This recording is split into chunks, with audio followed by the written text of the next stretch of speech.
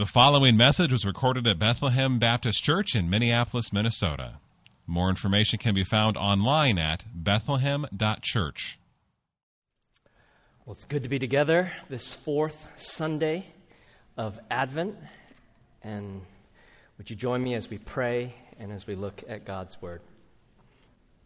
Father, we ask once again that you would cause your word to go forth and not return void, but so that we would see and behold the majesty and the glory of Jesus afresh this morning. We pray that in Jesus' name. Amen. Have you ever had someone overpromise and underdeliver? This typically happens in maybe business settings, but it could be anything. Someone says, you got to get this new phone. It will change your life. Or you got to try this restaurant. You'll never be the same afterwards. Or you got to buy these joggers. You'll never want to change out of them. Or you got to try this Jell-O salad. It will really change your life. Download this app, read this book, whatever it may be. This movie is the greatest artistic endeavor that I've ever seen. And you'll just not be the same after you watch it. Overpromise and underdeliver. So you can't help but kind of get pulled along by the enthusiasm and the excitement of your friend, whatever it is that they're telling you about. And so then you try it, whatever it is, and then you realize, that's it. You kind of overpromise, underdeliver, underwhelmed, if you will. You're disappointed. And if they had just kind of undersold it, you might have been like, okay, that's not bad.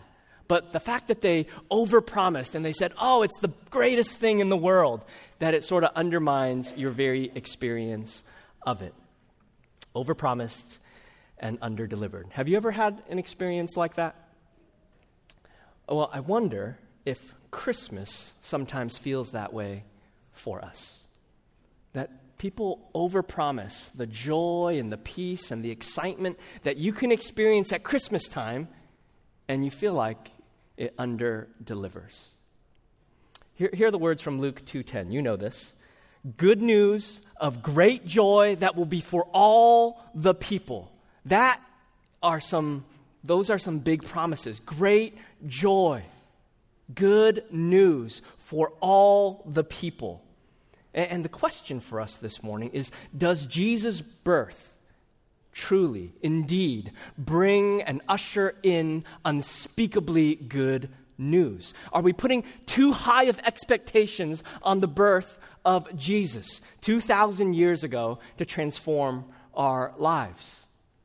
I wonder if some of us who walked in this morning think, I love Christmas, but sometimes it just makes me feel sad and depressed. I don't feel the joy and the peace like I think I should or want to. And this question attempts to make sense of sort of the tension that we feel at work in our lives at all times. That we're sorrowful yet always rejoicing. That we live in a world that is pretty good and yet we suffer horrific and horrendous things at times. We're loved by the God of the universe, but we live in a divided world. We have glorious salvation in Jesus, and yet I still have to pay the bills on Monday. So some of us are personally wondering, if the birth of Jesus is good news of great joy, then what am I doing wrong? Well, did I miss the boat? If we're all supposed to experience peace and joy, why do I feel like I'm on the outside looking in? Does Christmas, does Advent, does the birth of Jesus overpromise and underdeliver for us this morning? Well, as we come to our fourth installment of our Advent series through the book of Isaiah, our passage this morning in Isaiah 61 tells us why we feel this tension.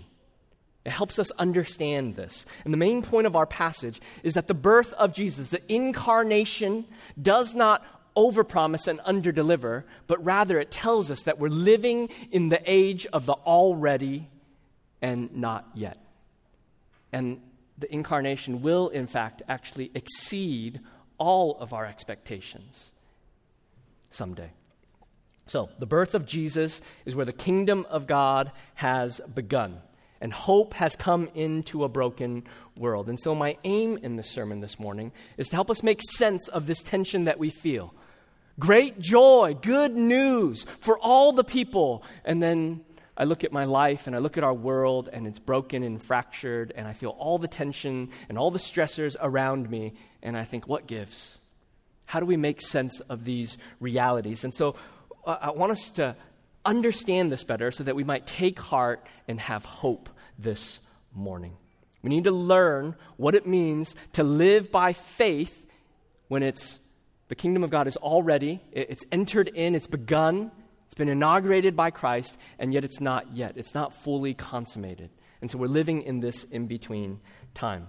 So look with me at Isaiah 61, verses 1 to 3.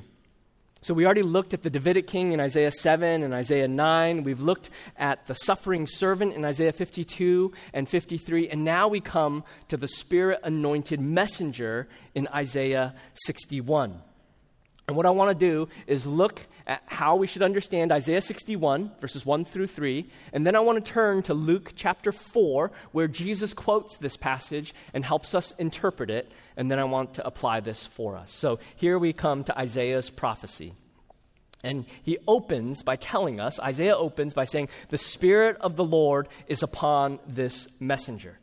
The Spirit of the Lord is upon me, because the Lord has anointed me to bring good news to the poor. This word anointing means that this is probably a prophet or a priest of some sort that is going to come and speak for God. And then he gives us 7 infinitives to highlight the purpose or the mission of this messenger. So the first is to bring or to preach good news to the poor. So the poor here are not just the materially poor, but actually those who are spiritually poor, the downtrodden, the disadvantaged, the afflicted, much like Jesus in the Beatitudes when he says, "Blessed are the poor in spirit, for theirs is the kingdom of God." So good news is coming, and it's not just going to be for the powerful, or the rich, but for the poor. Now, second, he's going to bind up the brokenhearted. So this Spirit-anointed messenger that is coming is going to bring healing and restoration. All the sadness of the world is going to be mended, binded up.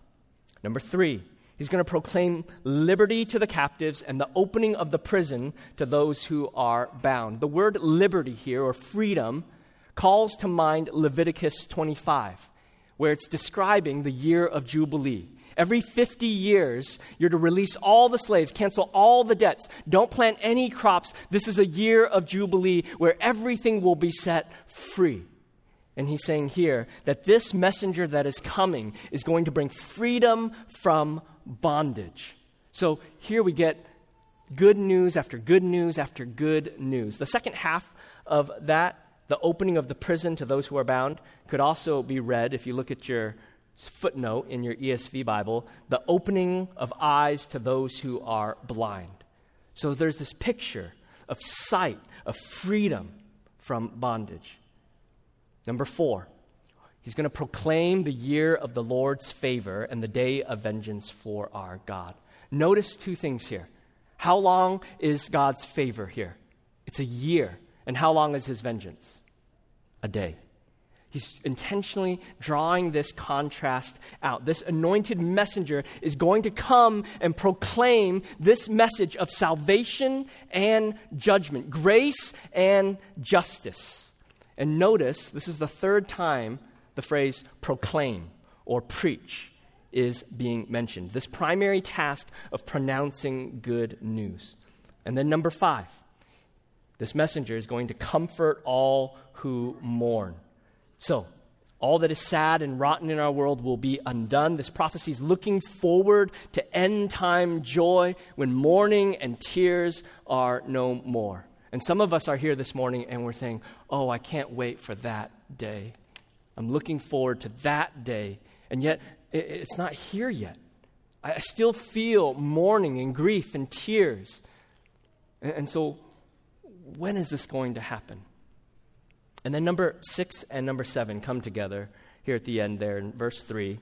He's going to grant to those who mourn in Zion. That's the 6th. And then the 7th is these three images: to give them a beautiful headdress instead of ashes, the oil of gladness instead of mourning, and a garment of praise instead of a faint spirit. So not only is this messenger coming to bring good news, but he's bringing transformation and renewal. And we get these three images. Instead of sackcloth and ashes, like mourning, like going to a funeral, instead of being dressed in all black, you're going to put on your Hawaiian shirt and time of celebration and a lei around your neck. It's the picture here. We don't really have headdresses, but it's this picture of celebration, almost like that of a wedding, a crown of beauty instead of mourning. Gladness and anointing, like oil being poured out instead of mourning. And a faint spirit, instead of that, wrapped in a garment of praise. So what's the whole point of this prophecy about this coming messenger? It's that he's coming and he's going to bring renewal and restoration. All that is broken is going to be made wonderful. And all of this results, if you look at the end of verse 3, with the people of God being called oaks of righteousness, the planting of the Lord. Previously in Isaiah, whenever trees were mentioned, it was in relationship to idolatry. And now, the people of God are going to be established as strong, with deep roots, so that they will be oaks of righteousness, all to the glory of God.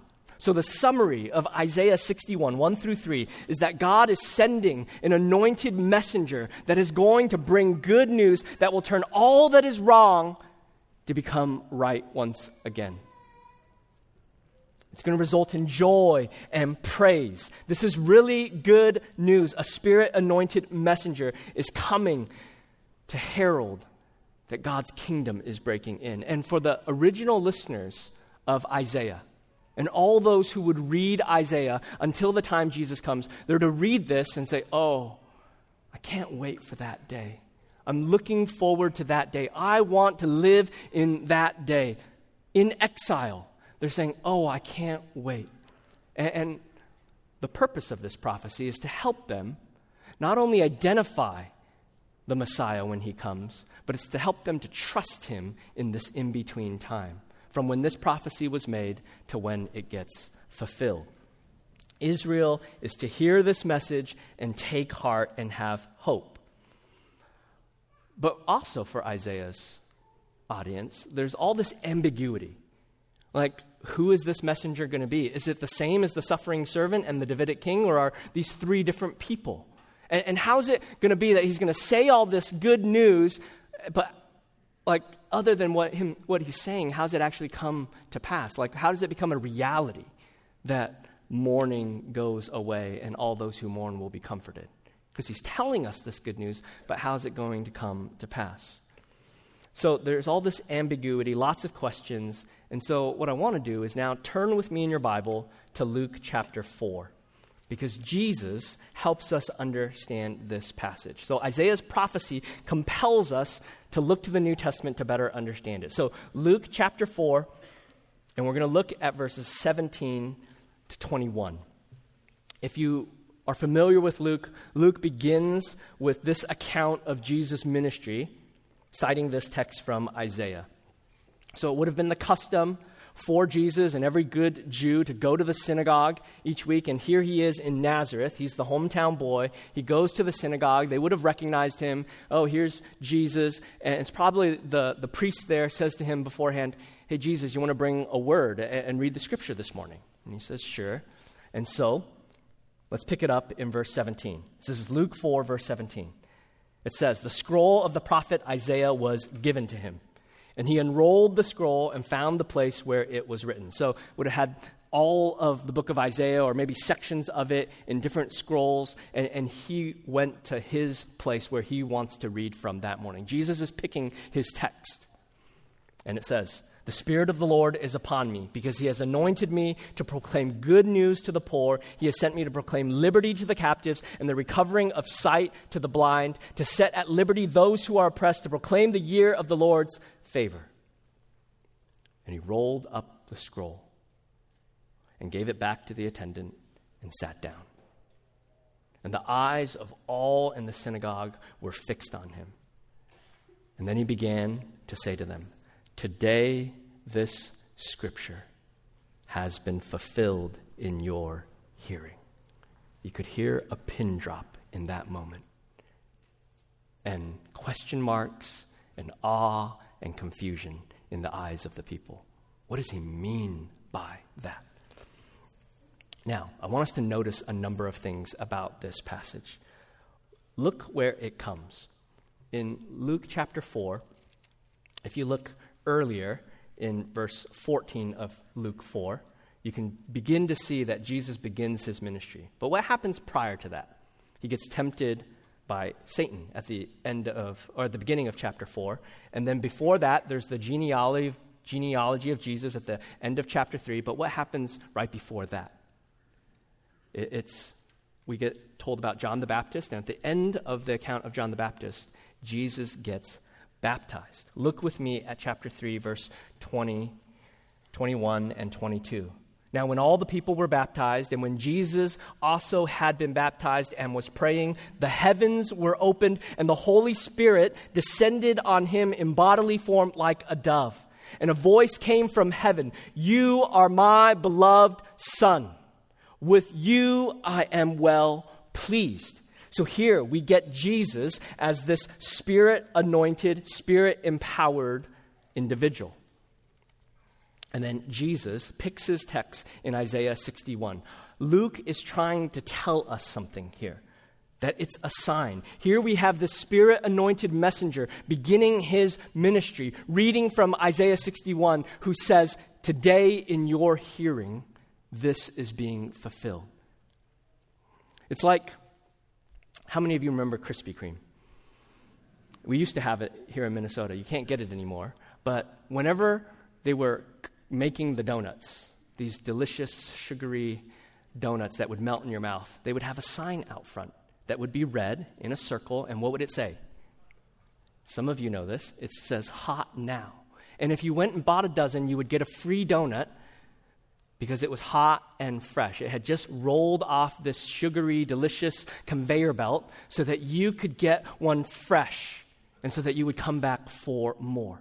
And they would have this sign that would just go on whenever they were making new donuts. And that's what Luke is doing for us right now. He's putting out a red sign, not to say hot now, but here now. The Messiah is here. Don't miss it.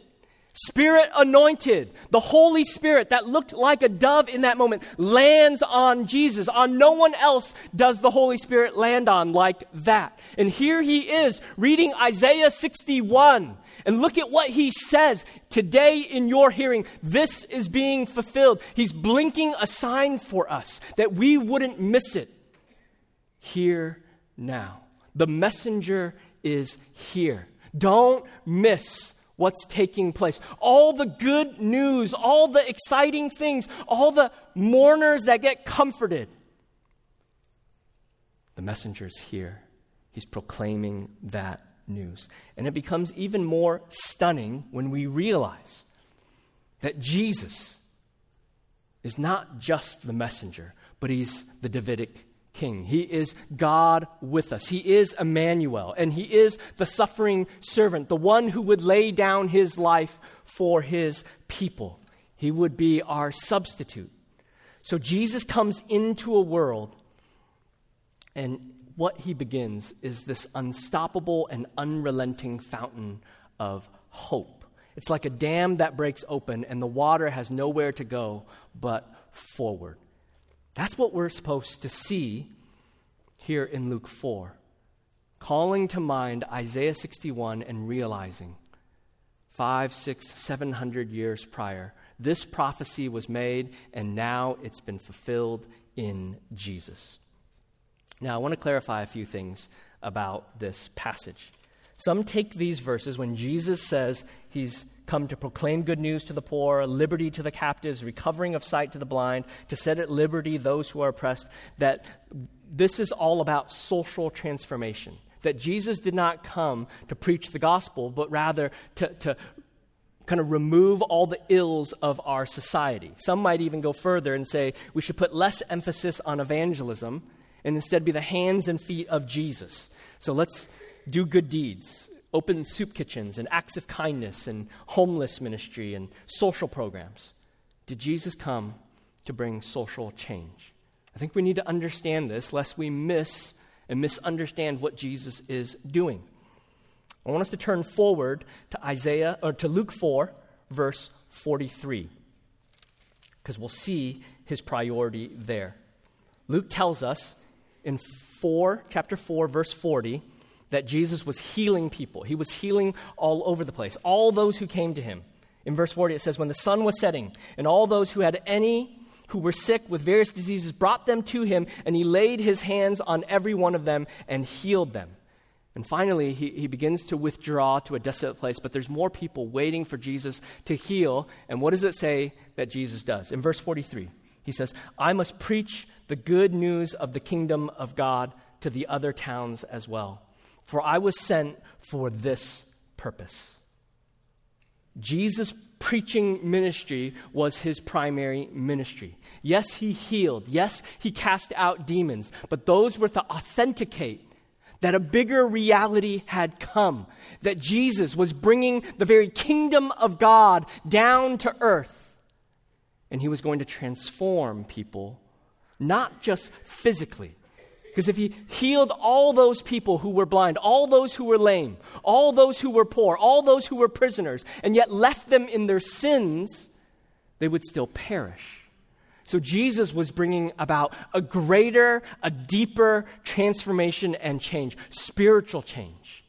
That even if you remained blind physically, because Jesus didn't heal every blind person, even if you remained blind physically, spiritually, you could now see, and that you might behold the Savior of the world. Jesus came to address the deeper underlying issue of our sin and of our guilt and of our shame and the punishment that we deserve as those who dishonor God.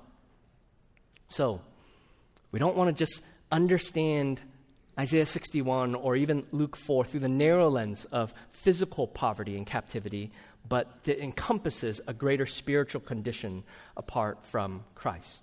Now, this doesn't mean we shouldn't care about the poor. We do, and we have ministries here at our church that address those very issues. But Luke is shining the here-now sign to tell us something even bigger, that the King, the servant, the Spirit-anointed messenger has come, and he's begun to bring transformation to this entire world spiritually.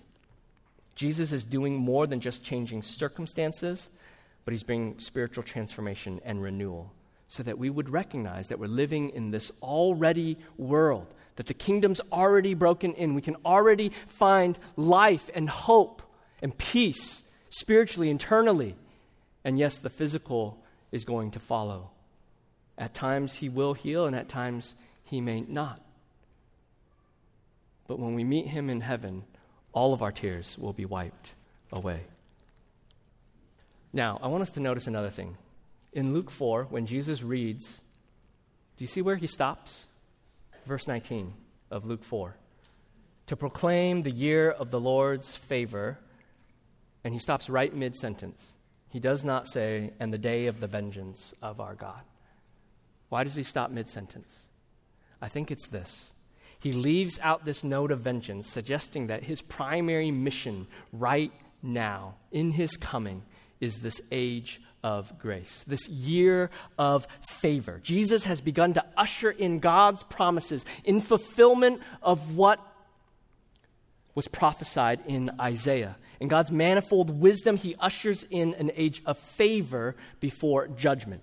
It's like if you see massive mountains in the horizon. So you get two mountains, and they feel like one's right on top of the other, if you're looking this way, right? But then when you get closer, or you come to it at the side, then you realize there's all this space, all these miles between the first peak and the second. And that's a little bit what Isaiah and Luke are highlighting for us. He speaks of salvation and judgment in the same breath. But then when you finally see it, you realize salvation comes first. This is the age of favor and of grace. And yes, judgment is coming. Yes, all that is wrong will be punished. But that's into the future. And Jesus himself confirms this when he says in John 3:17, "For God did not send his Son into the world to condemn the world, but in order that the world might be saved through him. So what does that tell us this morning? It tells us that right now, the fact that we see brokenness all around us, we see tornadoes, we have cancer diagnoses, we have issues that people can't figure out, and we got to go down to Mayo. We have estranged family, we have shootings, far too many. We have violence, and then we have all the geopolitical stuff and all the other things going on in our world. And all of that is not because God is powerless right now and that he hasn't brought his transformation and renewal. But all of that is still present in this age of grace because of God's patience, because he's not brought his vengeance and his wrath yet to be poured out. And all of that brokenness is like a sign.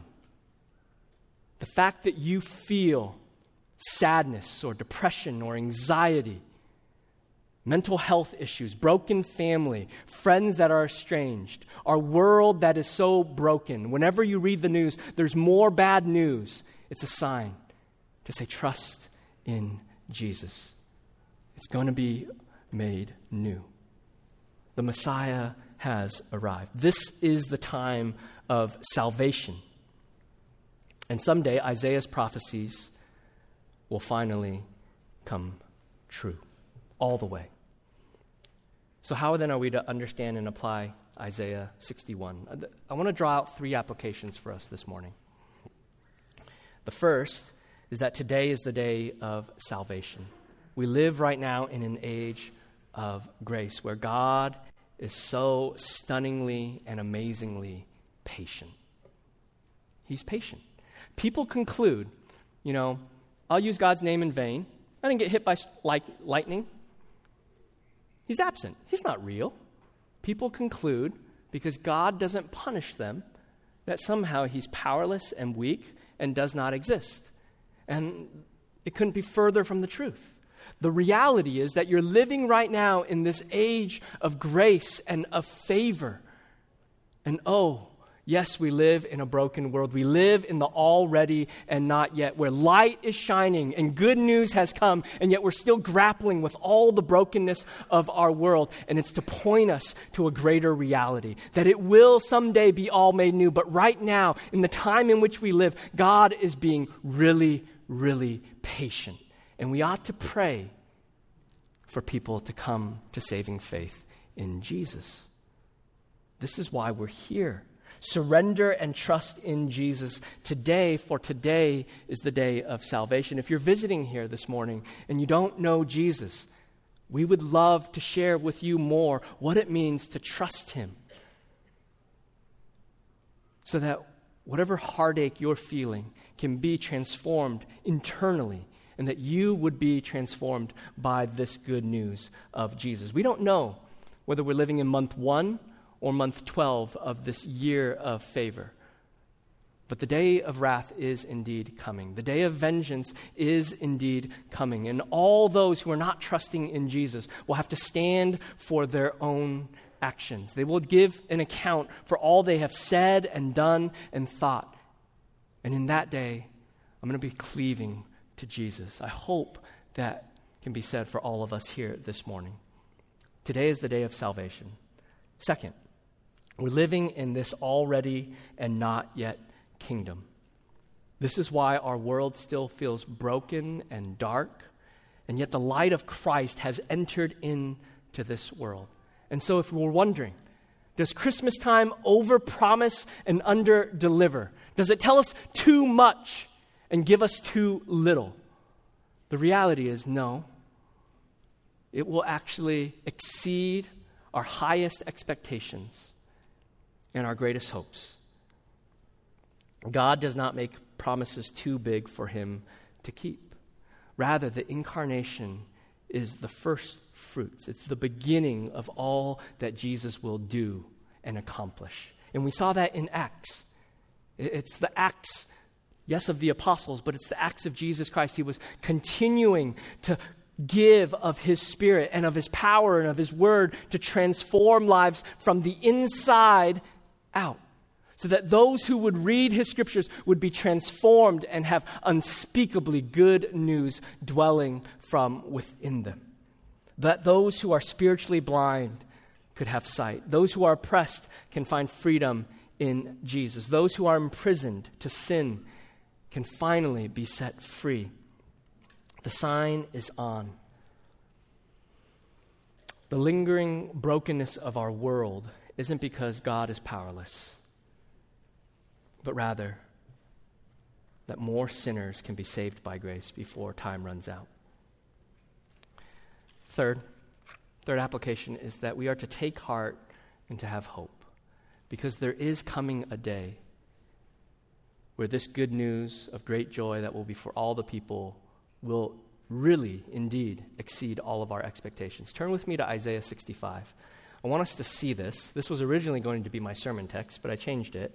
But and we don't have time to kind of look at every single aspect of this, but I just want us to catch a flavor, a glimpse of how good and glorious it's going to be. That there is the inbreaking of light into the darkness, and yet it's going to be incredible. Isaiah 65, verse 17, speaking of the new heavens and the new earth, and it says this, and we'll read all the way from 17 to 25. We'll pause and make some comments.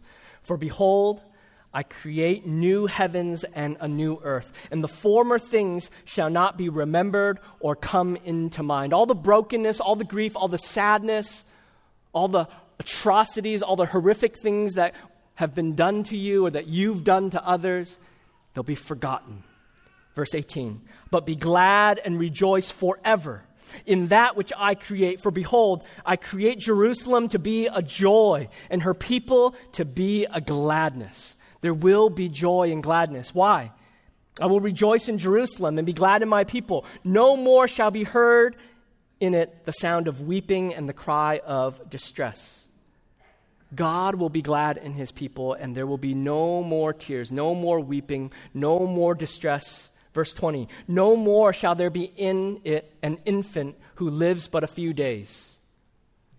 No more abortion, no more stillborns, no more miscarriages, no more pregnancies that don't come to term, or an old man who does not fill out his days. For the young man shall die 100 years old, and the sinner 100 years old shall be accursed. No more will we have to have funerals for young people and say they died far beyond their time, far too early. That's such a tragedy. I can't believe that they're gone. Verse 21, they shall build houses and inhabit them. They shall plant vineyards and eat their fruit. They shall not build and another inhabit. They shall not plant and another eat. For like the days of a tree shall the days of my people be, and my chosen shall long enjoy the work of their hands. What's it saying here? It's saying that we're going to enjoy all the sweetest things that we have in this life. I've never built my own house, but I imagine if I had built my own house by cutting down the trees, and after I've built that house, it's going to feel pretty good to live in that house, and it would be a tragedy. It would be bad if someone took my house, or the bank repossessed it, or a foreign nation dispossessed us. And he's saying, never will that be the case again. You go build houses and inhabit them. You're going to plant your spring gardens, and you're going to eat of the tomatoes and the zucchini and the cucumbers. That feeling of satisfaction that you get picking the fruit that you planted, that's the satisfaction you're going to feel in these new heavens and new earth. Verse 23, they shall not labor in vain or bear children for calamity. Never again will you have children only to send them off to war, only to lose them too soon. For they shall be the offspring of the blessed of the Lord, and their descendants with them. Before they call, I will answer. While they are yet speaking, I will hear. The wolf and the lamb shall graze together. The lion shall eat straw like the ox, and the dust shall be the serpent's food. So, the wolf and the lamb shall graze together. The wolf grazes on the lamb right now, and yet they will be side by side grazing together. There's this picture of unspeakable, unimaginable, pervasive peace and joy, harmony. Oh, how we wish for a little harmony in our world, do we not? And yet there is coming a day when the wolf and the lamb will lie down together. The lion and the ox will not be enemies, and the dust shall be the serpent's food. Satan will be disarmed once and for all, forever. They shall not hurt or destroy in all my holy mountain, says the Lord. This is the picture that is being painted for us in Isaiah, that we live in the already and not yet of this kingdom. That's why we're still feeling heartache and pain and tension and stressors, but there is coming a day. And so we want to let that future reality and the present age that we're living in, God's patience, to transform our present hope. So we no longer say it's a wonderful time of the year only to be let down, or that we want to have a holly jolly Christmas, but we realize we're working for the Scrooge. Instead, Christmas, Advent, is the season where we're celebrating that the greatest kingdom, ruled by the greatest king, is come in Jesus, in fulfillment of all of his promises that's going to exceed even our most wild imaginations and expectations. So let that future reality transform our present hope to give us an eternal perspective so that we'll trust him. So some of us right now, this morning, we're feeling the effects of this broken world. We all do in some way, shape, or form. And yet, what I want us to do is to see that we're living in an age where God is kind and patient. He's not absent and unknowing, but he cares. So pray for the lost, because this is the age of favor. Today is the day of salvation. And let that future hope transform our present reality so that we will hope in God above all else. Let's pray. Father, that's our desire this morning, that we would trust you and that our hope would be firmly rooted in Christ. So as we turn now to sing your praises, enliven our hearts to love you, and help us to trust you, and to even open our mouths so that others would hear the good news of great joy that will be for them as well. We pray that in Jesus' name. Amen. Thank you for listening to this message from Bethlehem Baptist Church in Minneapolis, Minnesota. Feel free to make copies of this message to give to others, but please do not charge for these copies or alter their content in any way without written permission from Bethlehem Baptist Church. For more information, we invite you to visit us online at bethlehem.church or write us at 720 13th Avenue South, Minneapolis, Minnesota, 55415. Bethlehem Baptist Church, spreading a passion for the supremacy of God in all things, for the joy of all peoples, through Jesus Christ.